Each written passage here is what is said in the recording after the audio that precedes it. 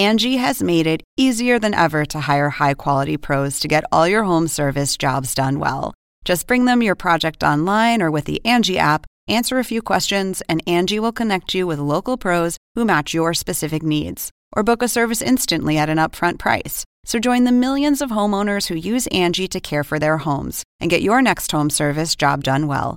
Download the free Angie mobile app today or visit Angie.com. That's ANGI.com.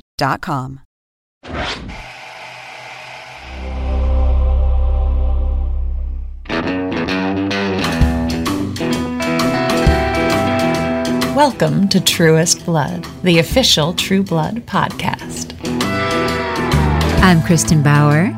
And I'm Deborah Ann Wool. And you've been invited in. I want to do bad things with you. On Truest Blood. Welcome back to Truest Blood, where we sink our fangs into the series episode by episode. This week we break down 109, Kristen.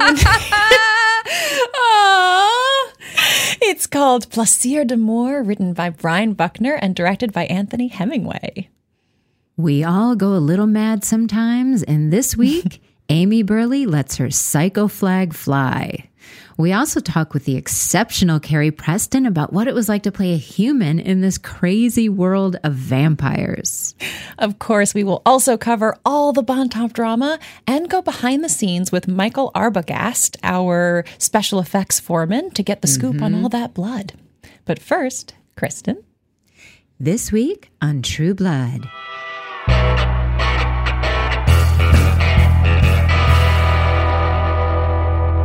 As Long Shadow strangles Sookie and prepares to bite, Bill grabs a beer tap and stakes him just in time. Blood erupts all over Sookie, causing Ginger to devolve into her signature hysterics. Humans. Honestly, Bill, I don't know what you see in them. Eric is not impressed, and he warns Bill that there will be consequences for this action. Amy and Jason take their relationship to the next level, that being felony kidnapping and false imprisonment. Despite Jason's qualms, V and Amy are too strong a temptation, and Eddie is left to watch. Miss Jeanette continues to work her angles on Tara and knows all the ways to get under her skin. Your loneliness is spreading to your eyes. It's becoming a part of who you are. Sam tries to make up with Tara, and she admits that despite her skepticism, she's considering the exorcism.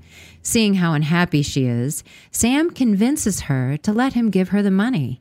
Meanwhile, Bill and Sookie arrive home from Fantasia to another nasty surprise. Tina, Sookie's beloved cat, is the latest victim of the town's serial killer. Jason, feeling sorry for Eddie, tries to convince Amy to treat him more humanely, but she refuses. He then decides to spend some time with their captive and discovers that Eddie has quite a bit of wisdom to share, wisdom he could have used growing up. Just the boy needs a man in his life. Teach him what it means to be a man. They bond. Unfortunately, things turn ugly when Eddie tries to warn Jason about the real Amy. Quite taken with her and possibly in love, Jason storms out, but still returns with a six-pack of True Blood. That night, the Fantasia twosome, Eric and Pam, and their new bartender Chow pay a visit to Bill. The time has come to pay the piper, and Bill must answer for his crime of staking another vamp. They allow him a tearful goodbye with Sookie before marching him to an unknown fate. If I had any feelings, I'd have the chills right about now. Not me. Bill asks Sam to watch over Sookie, but she will have none of it and instead goes to stay at Bill's, where she is greeted by Dean the dog. They fall asleep together, and when Sookie rouses later that night in Dean's place, lies a buck-naked Sam Merlot.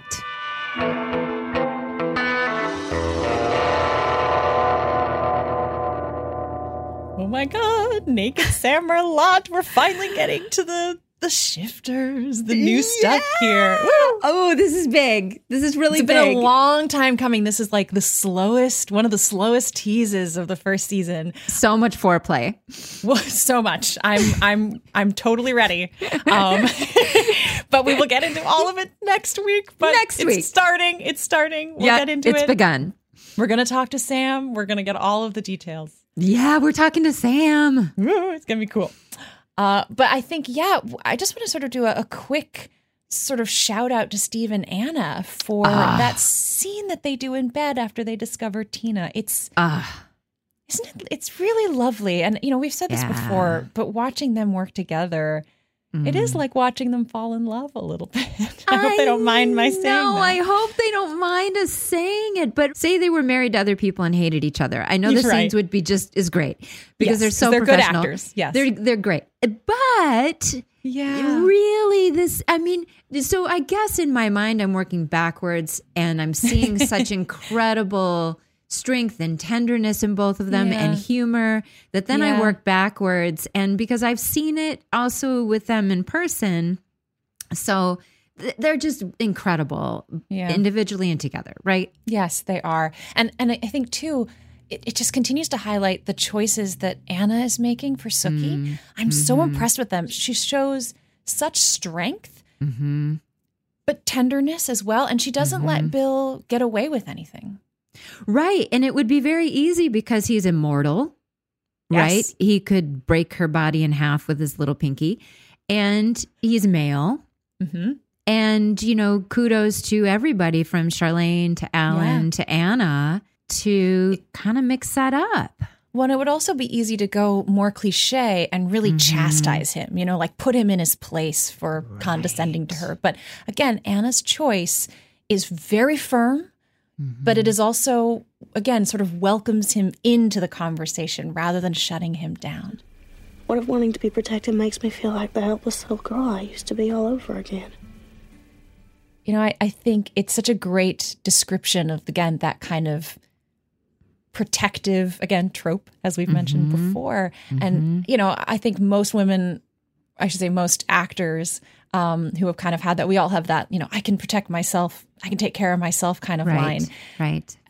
And this just feels like a really lovely, specific way to describe why that protection trope feels so condescending in many ways. Yeah, and it just doesn't feel right to her. She's so authentic when she says it. And that line then that comes where she says, your face is about the only thing getting me through right now. I'm like, right, it gets me. Yeah. It reminds me, too, of the moment in the last episode in the bathtub where she's telling Bill about Uncle Bartlett and he tells her it's not her fault. Right. Again, he's coming from a lovely place there, but I love her response. She says, I know.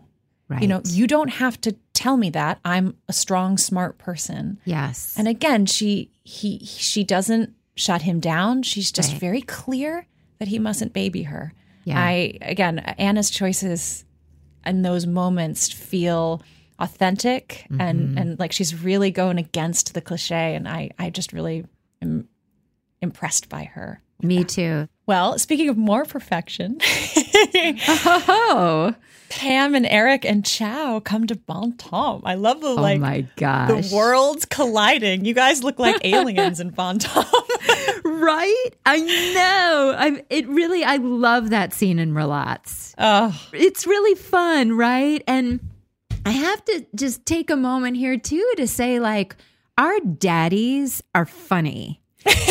They are freaking funny. And Steven and Alex are funny. Yes. And I was reflecting, making my tea before getting ready, on how much I was thinking I laughed more with those two men than I think I've laughed in my lifetime. Like, that's the main thing I miss. I laughed more. I have a girlfriend where she and I get together. We play off each other and it's just a laugh fest. Yeah. She's a writer. But they are funny. Like when, Chow says, what's your score on golf? And he goes, I like long shadow better. It's just so funny. And I love in another scene, because you've commented on this, on how your daddy is square and mine's cool. Yeah. How Alex says, wow, the mainstreaming movement is in trouble. If you are their poster child, it'll keep you alive, but bore you to death. Exactly. They're funny. Well, and also to give Steven credit, it's so easy, and especially as a young actor when I was coming to this, it's so easy to be like, oh, I want my character to be nice and cool and always make the right decisions and stuff. Like, kudos to Steven to being like, oh, a nerdy vampire? Yeah, leaning into that, you know? Right. And he does. And the fact that Eric can say that to him and he can kind of be like, yeah, you know? Oh, they had such a great working relationship as well. Yeah, so we're very lucky. We have great daddies. Well, we have one of the great lines of Pam's. I mean, every time there's a scene with you, we're going to have to play a great Pam line. But as Sookie is cleaning herself up in the bathroom, you guys have a little girl chat. There's vampire in your cleavage. Okay, ew. I love her response. Okay, ooh. I know. I love that scene. And then when you guys come to Bontemps, I love this idea that the only way Bill can play golf is on the Wii. I thought that was brilliant. Yeah.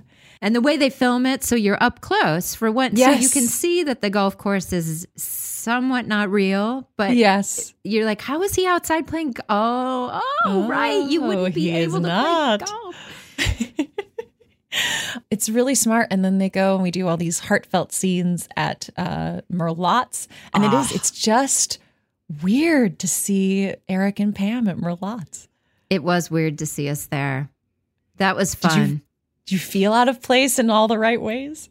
You know, I don't totally remember, but I remember I was so new, right? That I was still figuring out how to play her, and we were figuring out how to dress her. And we had that kind of safari vibe dress, you know, and that will continue in the next episode. Oh, yeah. With Next somebody. Not saying who. We don't know. We don't know. I know. I really love that Alex gets to make an impression at the end there, you know, reminding us that they're not all mainstreamers. Yeah. Oh, before I go, a word of advice. We know when a human has wronged us. We can smell it. So do not make the mistake of letting the pretty blonde vampire lady on television make you feel too comfortable. You tell him, Daddy. Oh my goodness, it's so great. It's so great. It's ominous, and I love you can just hear the like Swedish in the back trying to sneak out a little bit, and it makes him sound, to at least my American ears, a little more ancient, you know. Yeah, I know. I think of that as ancient too. It's Viking. Yeah, it has that feel to it, and it's great because it really reminds us that just because we don't see him respond or see it doesn't mean it's not brewing, which is really good and creepy. It's really good and creepy. He does a pass by looking at Amy Burley. He looks at Amy, he looks at Royce, you know, and so I like that everyone in that space is going, oh God, does he mean me? You know, I know. I still have, I don't know, this funny feeling that crosses over to me personally. Like, yeah, you tell him, Daddy. Like, that's right. Oh, that's right. But yes, you mentioned Amy at Merlotte's, that Eric sort of points her out. We're going to jump into a little bit of Amy because she's starting to show her true colors, I think. You know, we see sort of who she is at the core. You know, in the first place, as, you know, she's done this crazy thing, which is kidnapping Eddie and harming him. She throws silver on him. She's unaffected by his pain. Yeah, didn't even tell Jason she was going to do that. Yep, just went for it. Just went for it like, this is what you do. Yeah. And then every time he says, this is crazy, she's like, please be in the now with me. You know, yes. There's that great line where that line in response to that is like, I'm always in the now. I go all these time without thinking. And because I go a whole month sometimes without thinking. But it's hard to be in the now right now. It's because the great. Now sucks, I think he now says. really sucks. That's right. That's right.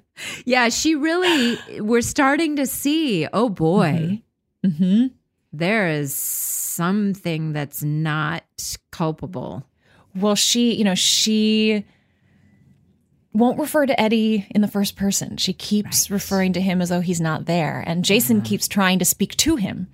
And she's sort of trying to dissuade him. And you know, it's some of what we've touched upon where she's disassociated him as a living, I guess he's not living, but as a, you know, conscious being. Yeah, they go to have sex right in front of, what a funny scene to film, right in front of Eddie. And then she says, wait, we have to stop and like thank our food that we're killing.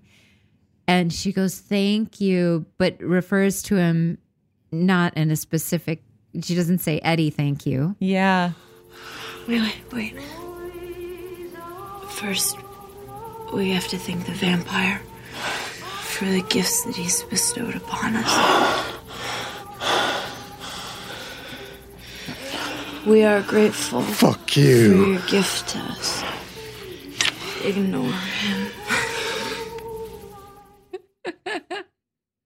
Oh my God. She sounds so high. She sounds so high.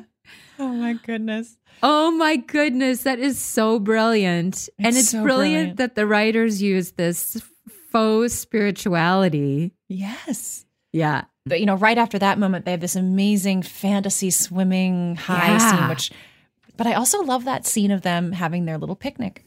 First of all, it's adorable that Jason thinks the trees are ticklish. Yeah. That makes me laugh. They're laughing because they're ticklish is so Jason. Aww. Eddie calls Amy a psychopath. Mm-hmm. And I don't think he's that far off. Psychopathy is sort of defined by lack of empathy, which she has shown towards Eddie. Yes. Poor behavioral controls, which drug addict, falling in love within 2 seconds, days. Yeah. Antisocial behavior is sort of an interesting one that brought up because while she doesn't seem antisocial, she's socially controlling, right? Mm-hmm. There's even that scene with her and Sookie where it seems like such a sweet bonding moment. Mm-hmm.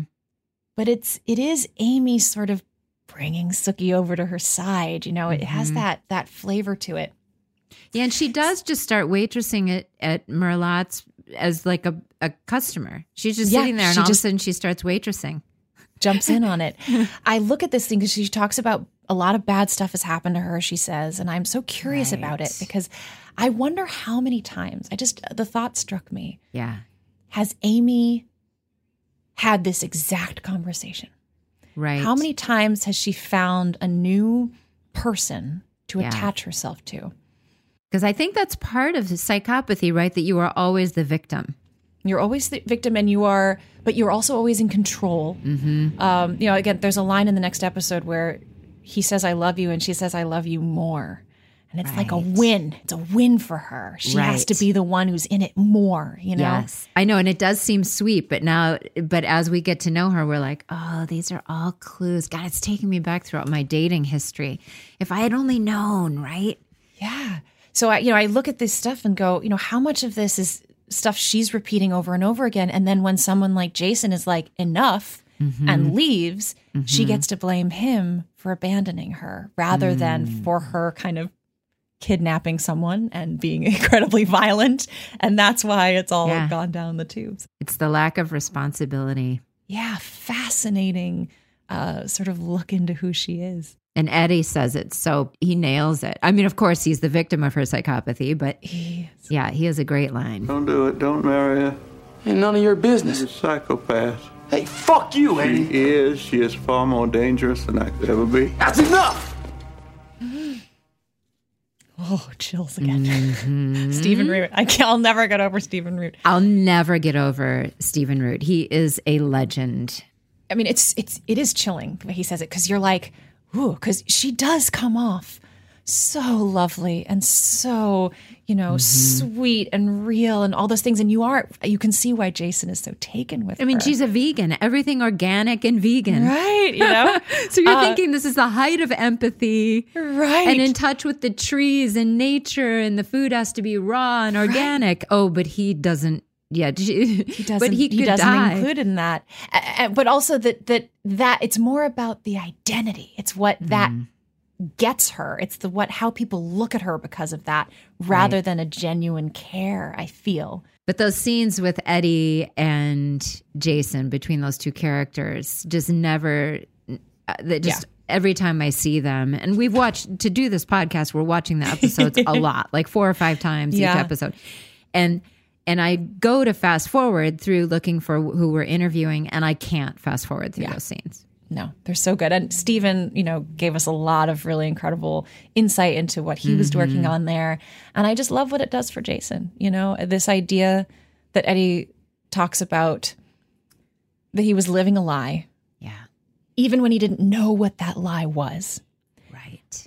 And I think that's something Jason can relate to, even though he's not sure what his lie is either. Something is missing. That this is why he's kind of coping with women and with, drugs certain behaviors and drugs, And next season, oh boy. Yes. Oh boy. Oh boy. With religion as trying we get to into find that, himself. That's the next drug. Exactly. So it's just really amazing to see like the male bonding Jason never got. That's it. Yeah. And now for a quick bite, tech support. A ringtone can say an awful lot about a person. This season, we've collected 2 such examples, beginning with Andy Belfleur. We take a look back at 107. While fishing, Andy receives a call, and his ring is easily recognized as the Hawaii Five-0 theme song. Perhaps it's a little workplace inspiration for Andy, hoping to book 'em Dano. We also have Jason's ringtone in 106. This, my dear friends, is an original composed exclusively for the show, and here it is in all its glory.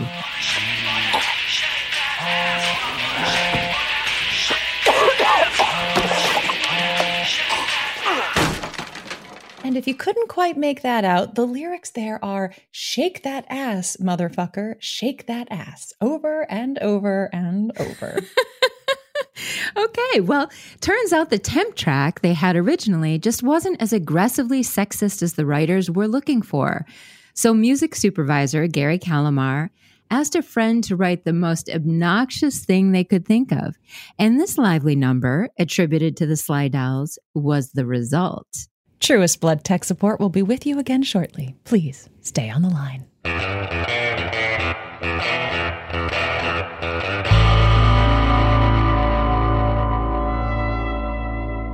I'm very excited because we're getting into special effects today. Yes. This was a lot of blood. It was. We're specifically going to talk about the gallons and gallons of blood that we use on this show. Yeah, what did he say? How many gallons of blood, like per gallons take? Of blood for Long Shadow.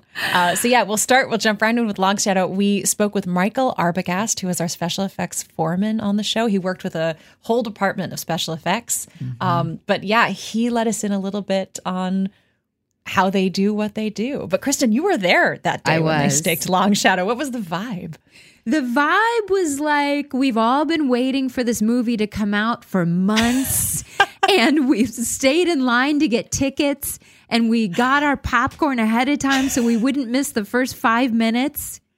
And we got in our seats 30 minutes early. I mean, it was really the first time we staked someone, right? So there was this vibe. I think everyone on the set wanted to get it right. And it was interesting for God Love Anna again, because she had to take that 10 gallons of blood in the face. I remember the director yelling out at the last moment, "Make sure your eyes are open." Oh. Right, because it's, when you know it's coming, you want to prepare. Yes. But also we want the natural flinch reaction. We just don't want it to come too soon. That's it. And she did. Yeah. She got hit right in the face with that hose of blood.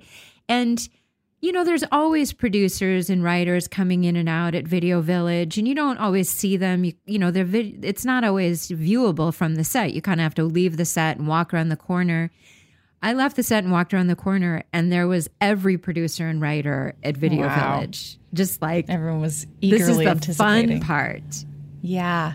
Well, and I think one thing to point out that, again, viewers may not know, so a shot like that, the cleanup is so intense, you really only get 1 or 2 shots at it. So you had Anna for the first, initial blood pour, and you maybe have her stunt double, which you could shoot from behind or something like that. Yeah, Heidi to get had it to again. take it too.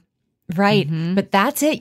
They're kind of going to get 2 shots, one from the front and one from the back, to get that first initial hit. So there's a lot of pressure. That's for it a to really go good right. point, because it's a good 3 hours to go wash this actress, wash her hair, blow it, dry her start hair, over. redo the whole thing. So they don't want to do that. Yeah. Now, once she's bloodied and you're happy with the shot, you can keep pouring blood on her and cut into it later. But it's a pressured moment.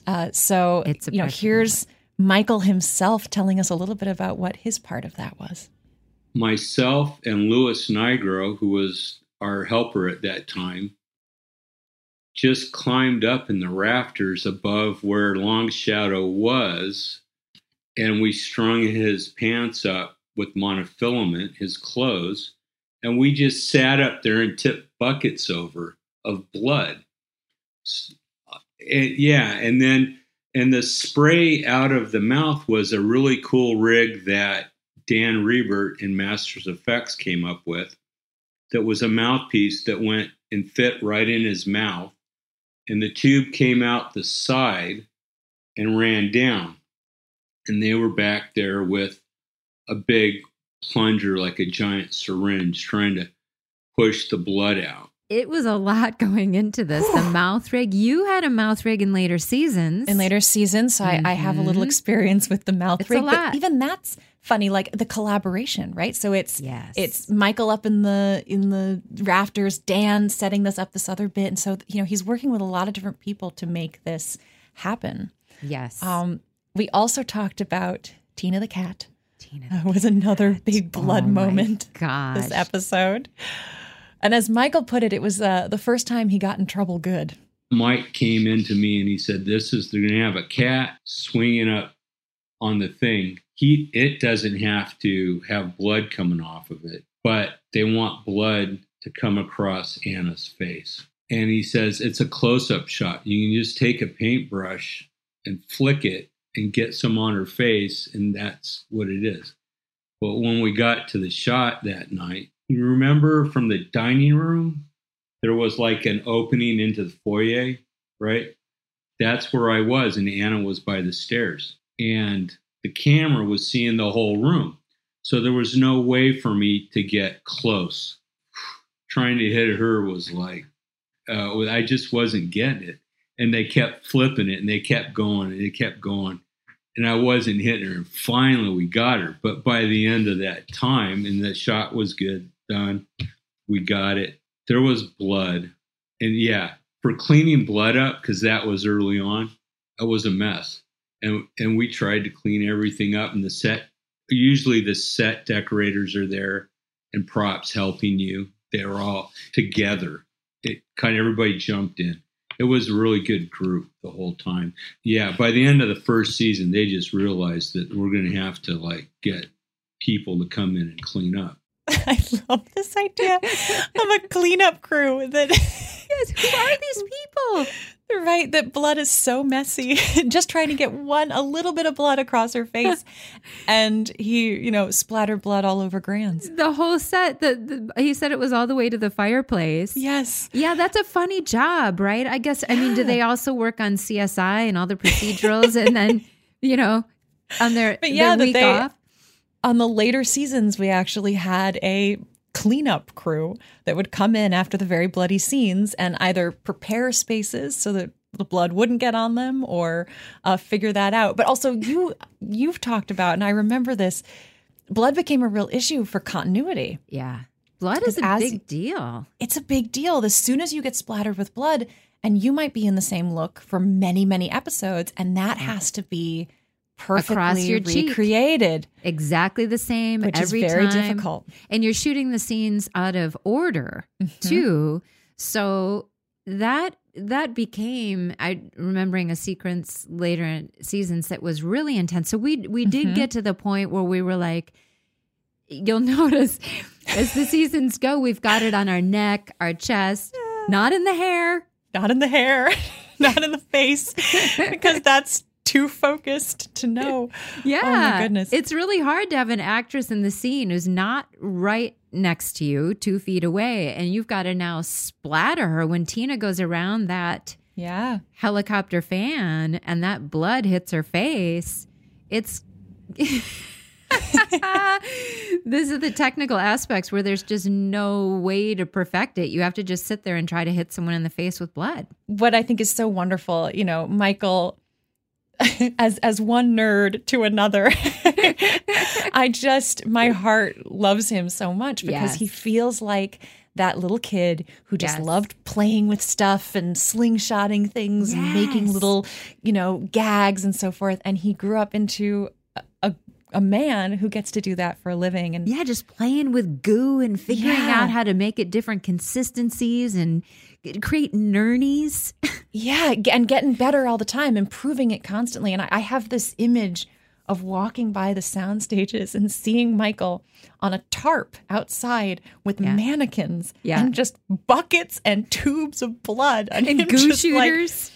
Like Dexter, right? Just like flinging blood everywhere, trying to get it right. And hey, Arbo, hey. Yeah. Just doing his job. 100% commitment to making it as good as it could be. Yeah. And that's the wonderful thing. Everyone had this commitment. Alan Ball, we got the time we needed. He commented on this too. Yeah. He got the time he needed to make it right, to practice it, do it, and even redo it and even reshoot it if it had to be done. If they needed it. When he talked a little bit about the different types of blood and the different things they do to it to make it work. Yes. For different delivery methods via spraying out of a rig out of your mouth or anything, that's usually thinner, right? So because it travels easier through the tubing and all that. It depended on what we were doing and how we were throwing it out or what it was supposed to be. There were some shots when I put peanut butter in the blood so it would stick to the wall when it hit it.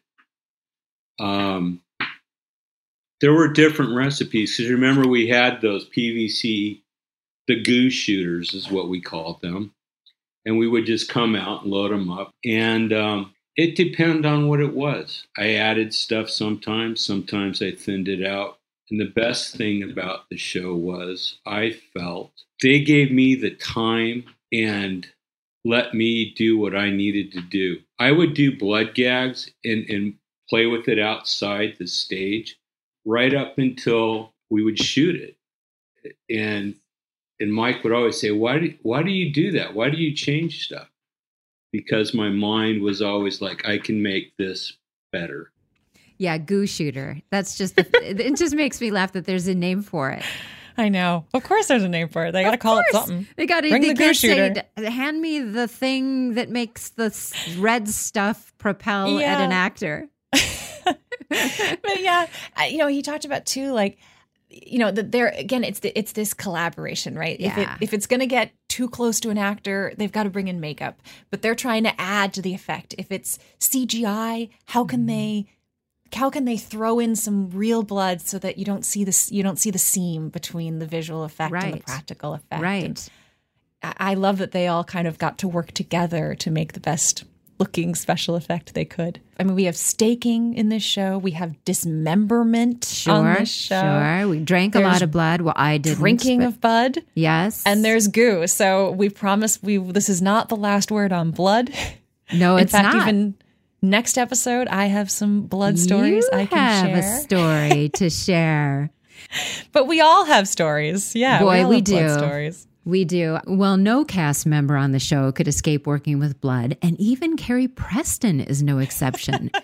Her delicious take on Arlene Fowler involves a bit of blood, a slice of love, an enormous amount of talent. Yes. So let's find out what that is all about.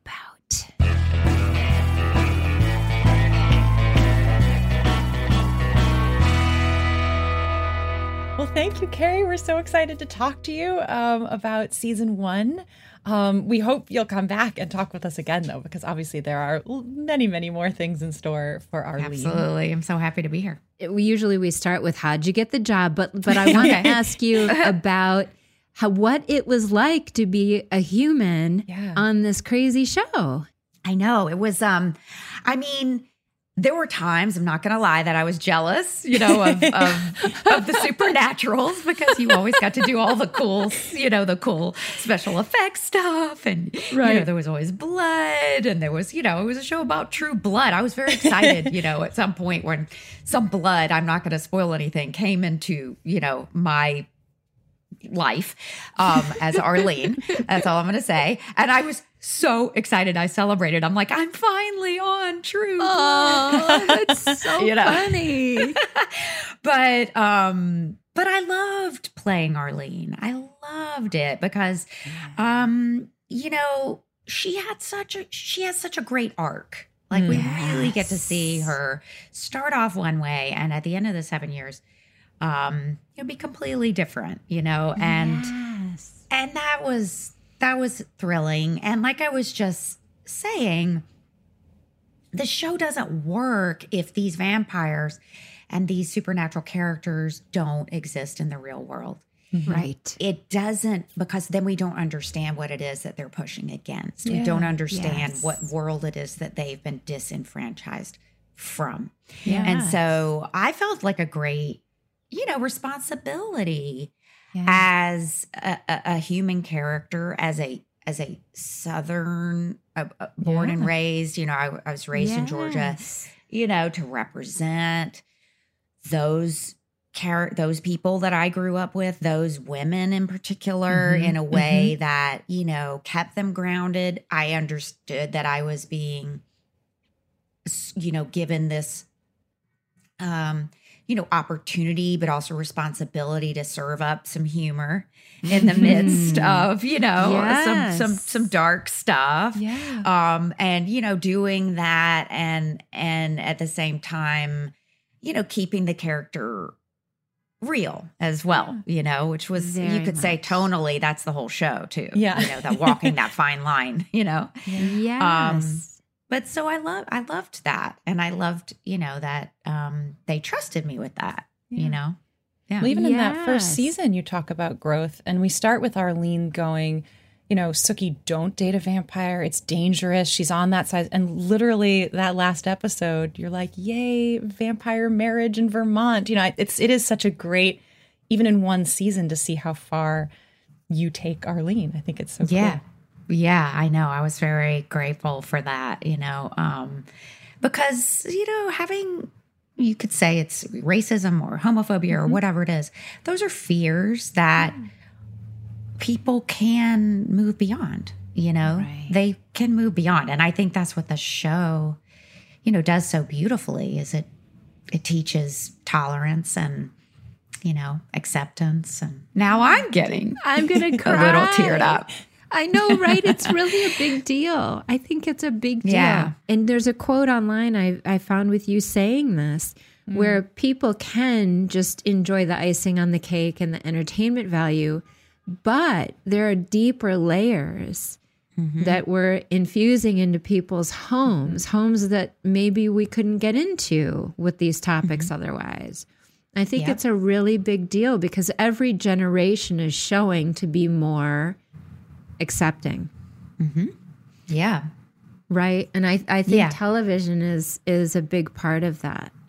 Yeah. I think, stories have the power to change the world, and they have since the beginning of time. They have since the Greek tragedies and on, and Alan understands that, and I think that's why he responded to those books from the get-go was, this is a way I can talk about some things that are important to me.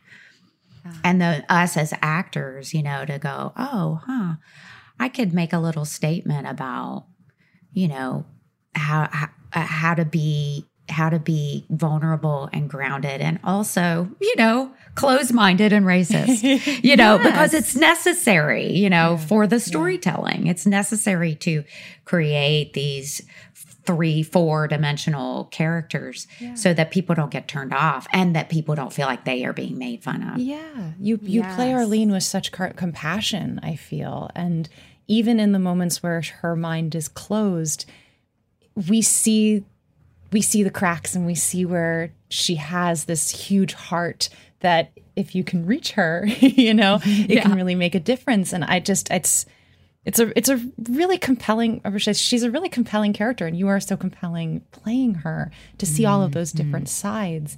And, we go on to talk a lot about the facility you have with comedy and drama. I think, as you just mentioned, the kind of going back and forth between those two. But I know we want to talk about how you got the job as well, but I want to ask about your process too. So where do you want to start? I know, there's so Should we much. start with casting? Yeah, sure. Yeah, let's hear. How'd you get the job? I did this movie with Alan Ball that he wrote and directed called Towelhead.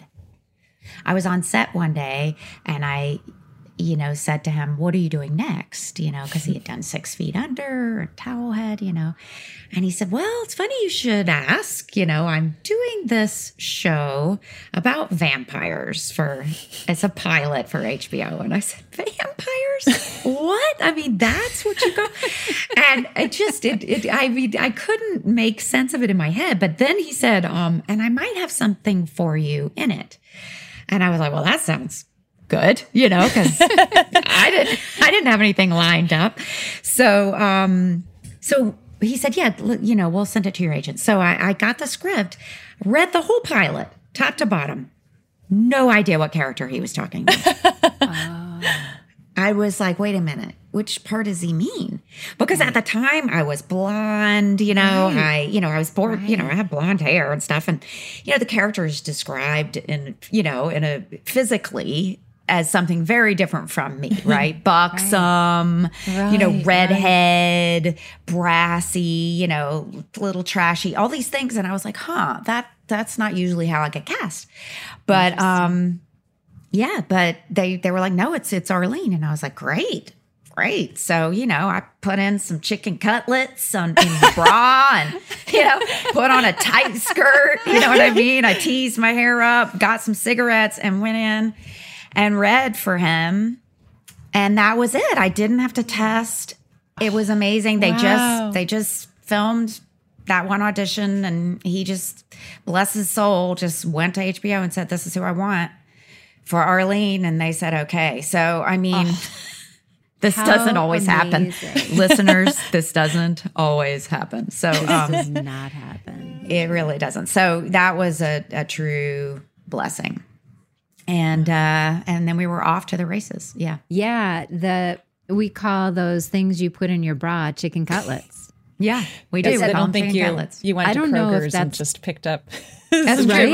I should have clarified that. Right. Yes, there are these little silicone, little, they kind of hoist things up. They give and they do look like boneless, skinless. They look like chicken cutlets. So we call them chicken cutlets. Chicken cutlets. You can slap them around, and then there I wore those for 7 years. So I wore one for 7 years because this may be TMI, but I am lopsided. No, right? And I always had to be in these booby things. So I wore one chicken cutlet. It was always funny for me when I'd come in and they had those black velvet trays in your trailer. So your clothes would be hanging and my jewelry would be laid out, my earrings, my bracelet, and there'd be one chicken cutlet. Yeah, we had a very special, super, super foamy push-up bra that I would put those chicken cutlets into. So I had major. But I mean, it's because the character, the way she was described, I really wanted that shape. And yeah, I know you guys have talked a lot about Audrey Fisher, but Danny Glicker was the original costume designer, and he created that iconic Merlotte's uniform. Yeah. Oh, right. He designed that iconic Merlotte's uniform, and the amount of care and time that he spent on just that t-shirt and making that t-shirt seem like, oh, it's just a casual t-shirt. It wasn't. It had a certain scoop neck. All of it was designed to give us, as the waitresses, a silhouette that, was flattering, but it get distracted a little bit from it trying to be too sexy or sexual. There was a purity to it. I mean, it was a lot. And then those aprons that would cinch our waists in. I mean, all that stuff was, handled with a great amount of skill and care. And that's what I wore, for 7 years. I mean, I had other great costumes that, Audrey put me in over the years, but, always anchored into that Merlotte's uniform. Interesting, right? They didn't just go buy Hanes t-shirts and iron on the Merlotte's thing. No, right. and they were tailored for each of us. They were tailored I in. never thought about that. Huh. You're a chameleon, and your wig, and then how you decided to get rid of it. Yes. Yeah. And how you had to wait for the opportunity. That's so interesting.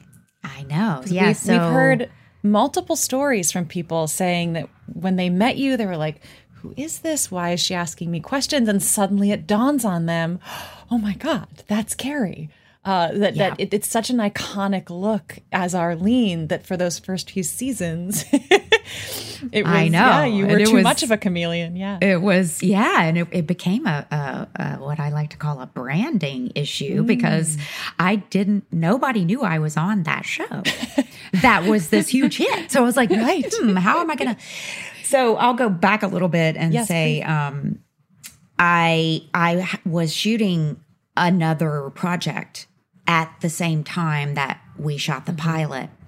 So this wasn't Alan's movie. It was another film. And I was a blonde in that film. I had short blonde hair and I could not dye my hair because as soon as we wrapped on the pilot, I had to go back and finish shooting this movie. Right. Mm-hmm. So, and the character is so in the books and in the pilot, such an iconic redhead. And so the first wig that they put me in, y'all, it was like strawberry shortcake it was not good. It was not so good because we were trying, a pilot is fast, right? They shoot these things fast, right? Fast. And so they're like, oh my God, a wig, that is not easy just to come up with because you got to have a lace front. It's got to lay down. It cannot look like a wig and they're expensive. Mm-hmm. And, they're doing this thing and I come in and they're like, oh God, she can't dye her hair. So they put this synthetic wig on and I'm so agreeable, I'm so agreeable. Me too. And I was like, okay. And this is okay. I'm not going to write it into the backstory. Yeah. I'm not going to rock the boat. I'm a team player. Thankfully, we had great people, at the helm. And, Danny Glicker, who was doing the costumes at the time, he was like, I think we need to maybe explore some other options. So, it's everybody everybody was just very kind. And they were like, okay. And so we all agreed that wasn't going to be the wig. And so they went to a rental house and they got a wig that was, I don't know if this is true or not, but we were told was one of Gwyneth Paltrow's wigs from, I think, Iron Man maybe. I'm not sure what project it was during that time that she had worn. And it fit my head. And we really didn't have to do much of an adjustment at all on the lace or anything, and it just laid down really nicely. Nice. So the wig became Gwenny. So Gwenny was my wig. Aww. And and when you set it and the pilot happens and then the next episode picks up right where that episode left off and the next episode, there's no time in the script built in for me to actually change my look. So I was wearing that wig for I don't know how many seasons, and I would go to the premieres and I would show up on the carpet and people would be like, next. And I would be like, I play Arlene. And literally somebody said to me, no, you don't. On a red carpet. No, you don't. Oh my gosh. I said, yes, I do. And then, of course, I got a publicist from, who would walk me down the carpet. But at the beginning, I showed, people didn't even know. And so then I decided, okay, well, I guess when we finally got to a place in the script where we had a time jump of like 4 months, we all changed our looks. We all were like, yes. So, people got haircuts, and so I, lost the wig and dyed my hair red and have not looked back, you know, and that's been a long time now. And then I started getting other work as a redhead. So it was a good career move, you know, to do that, because then people could connect the dots. That is, you know, so funny. Gwenny. Yeah. I like that. I know. So we know how you got cast. We know how you got the look down. For you, when you were first reading the first scripts for Arlene and this character, what were the things that stood out to you, that you were excited about, scared about? You know, what were kind of your first impressions? Well, I wanted to, like I said earlier, I really wanted to honor this woman and this type of woman, you know, a working class woman who is unlucky in love and, you know, is not a kid, who has her own children, who, you know, is trying to give them a good life, trying to make ends meet, you know, as a waitress. You know, that's a very specific thing to want to continue to do. It's hard on the body, you know, and her sense of pride about it, about loving working there, the way, you know, just trying to make her legs look good, always had a manicure, always wearing makeup, like really, you know, taking care of herself to present herself at work, but also, you know, to hopefully find some love in her life. And, you know, Renee seemed like seems like the answer to all of that. And, you know, so all that stuff was fun. I like this camaraderie that we have, this female camaraderie, you know, the women supporting each other in this place of work. Yeah, I love you know, that. because we see so many times women tearing each other down and in stories. And so, I really love that part as well. And then I include Lafayette in that, you know, because he was such a part of the kind of girl team, you know, in his camaraderie, you know, the way he would tease us and the way we would tease each other. And that was also, you know, whenever, and you guys have talked about this on the podcast, but whenever Nelson got on a hold of that character, other things would come out of his mouth, you know, that maybe weren't even on the page. And if you were in a scene with him, you couldn't help but riff as well, you know, and that would be the one time where you felt comfortable, like letting things fly, like that moment, that great scene in the pilot where, you know, Len Collins and Anna and Nelson and myself were doing this scene, and we started riffing. We were shooting that at like 3 a.m. We were exhausted. And Lynn Collins starts slapping herself on the behind. And he's saying, you know, and I start saying peaches and cream. And he's saying cocoa and cocoa. And it's just, all of that was just us playing, you know. And I love that about the show. As much as we honored the writing, there were those moments that we were given some freedom to, you know, let those characters fly. And that's such a great moment that happened right in the pilot. Yeah. I know. And you could feel, like I could feel when we were doing the pilot, we were making something different and something special. I wasn't sure. We weren't sure if it was going to be like cheesy, you know, like, is it going to be cheesy? But you would be doing it, and then you would look in the monitor, you know, and then you would see what the cameras were getting, and you would go, wow. Yeah. Well, that's interesting when, like, thinking about that in the personal relationships, because when you're first starting a job and you don't know each other, and yet you have to play these characters who are best friends and work together. And it's so cool to hear that it's almost like you all had sunk right into that in the very first episode. Was it a quick friendship that built, or trust? Yeah. How was that like, getting to know all those people?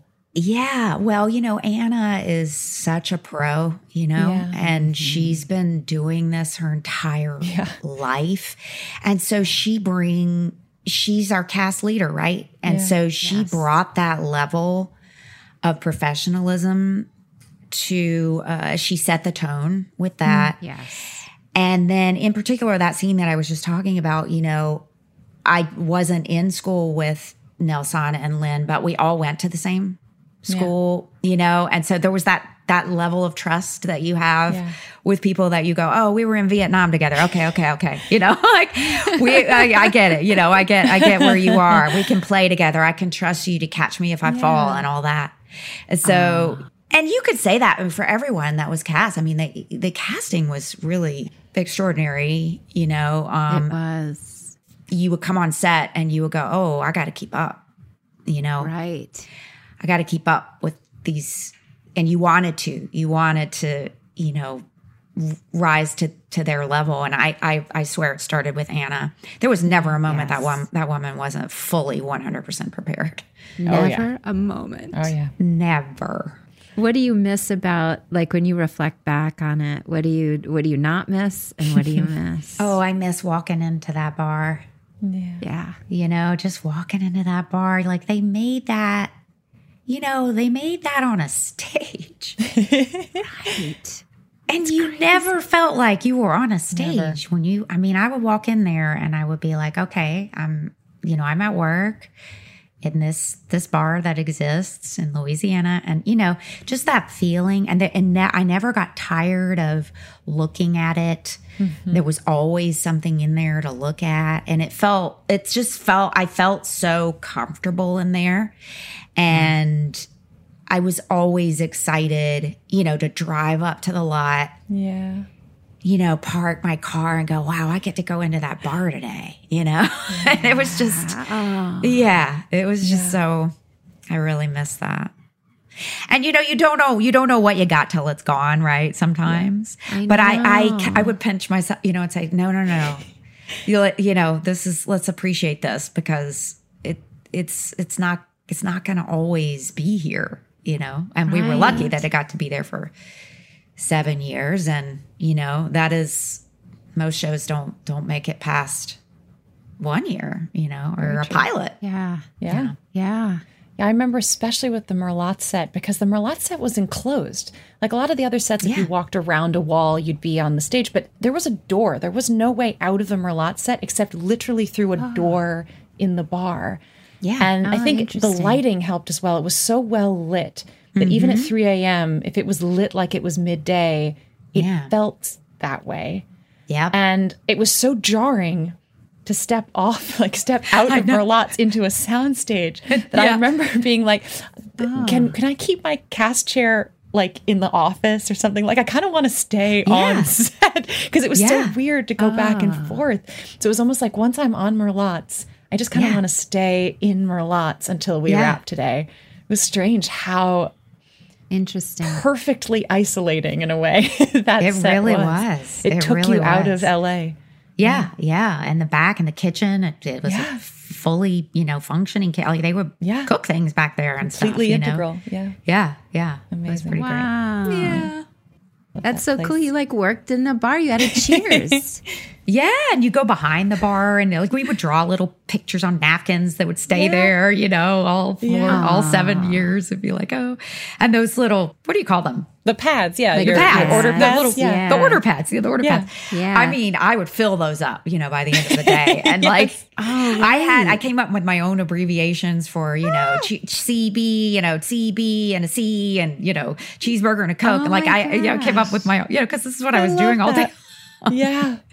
That's fantastic. So I filled up some of those You could have pads. applied for a job working as a waitress after that and said, I worked at Merlot's. Exactly. And one of us could have been the person they call to check on your references. Yeah. Did you take anything from Merlot's?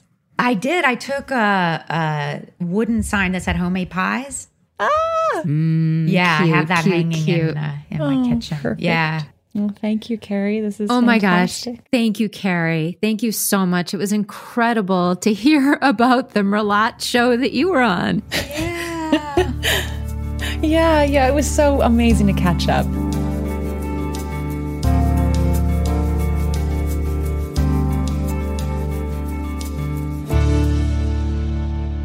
How amazing, how lovely to connect with Carrie, to see her. We got to see her, but to hear her responses. She's such a consistent force throughout this show, right? She's the bubbling heart and energy underneath this series. And, there's sort of a core group of people that I think represent that. And Arlene is right in the forefront creating this world. I know. It's so interesting to think about the human versus the vampires, but she's just so brilliant, talented, solid, funny, heartfelt. Well, I think to talk, we've talked to a lot of actors this season who fit that chameleon character actor, actor to the core kind of person. These are not just personalities or charismatic human beings. They are that, but they are deeply interesting and interested performers. That's the difference between trying to be interesting or interested. Exactly. I think every cast member was really a character actor. Next week on Truest Blood, we get to sit down with the one and only Sam Trammell, a.k.a. Dean the dog. Aww. But of course, also the enigmatic Sam Relat. And we have a lot of ground to cover with him, so hold on to your spoiler hats. Many of our favorite characters must finally face the music next episode as their past actions come back to bite them. Literally, in some cases. I know. I was going to say too many puns, and then I'm like, no, that's actually literal. Get just enough. And we get a first look at a new Bontom regular. Somebody, not saying who, but her character name is Jessica Hamby. Oh my. Who could that be? Who could that be? Well, thanks for listening, Trubies. Subscribe and follow wherever you listen to your podcasts, and we'll see you next week. Y'all come back now, you hear? Truest Blood is produced by Safe Haven for HBO Max. Executive producers are Janina Gavankar, Kristen Bauer, and Deborah Ann Wool. Our producer is Gabrielle Gallon, and our audio producer is Christopher Wool. Our theme song was recorded just for this podcast by Jace Everett. Additional music was composed by Timo Chen. And remember, you can watch all of the original episodes of True Blood on HBO Max. Hacks is coming back, and so is the official Hacks podcast. With us, your hosts. I'm Paul W. Downs. I'm Jen Statsky. And I'm Lucia Aniello. We're the creators and showrunners. Each week on the podcast, we'll break down the new episodes. We'll also have special guests, cast and crew from the show like Hannah Einbinder and Jean Smart. Hacks Season 3 is available to stream now on Max. Be sure to listen wherever you get your podcasts or listen directly on Max.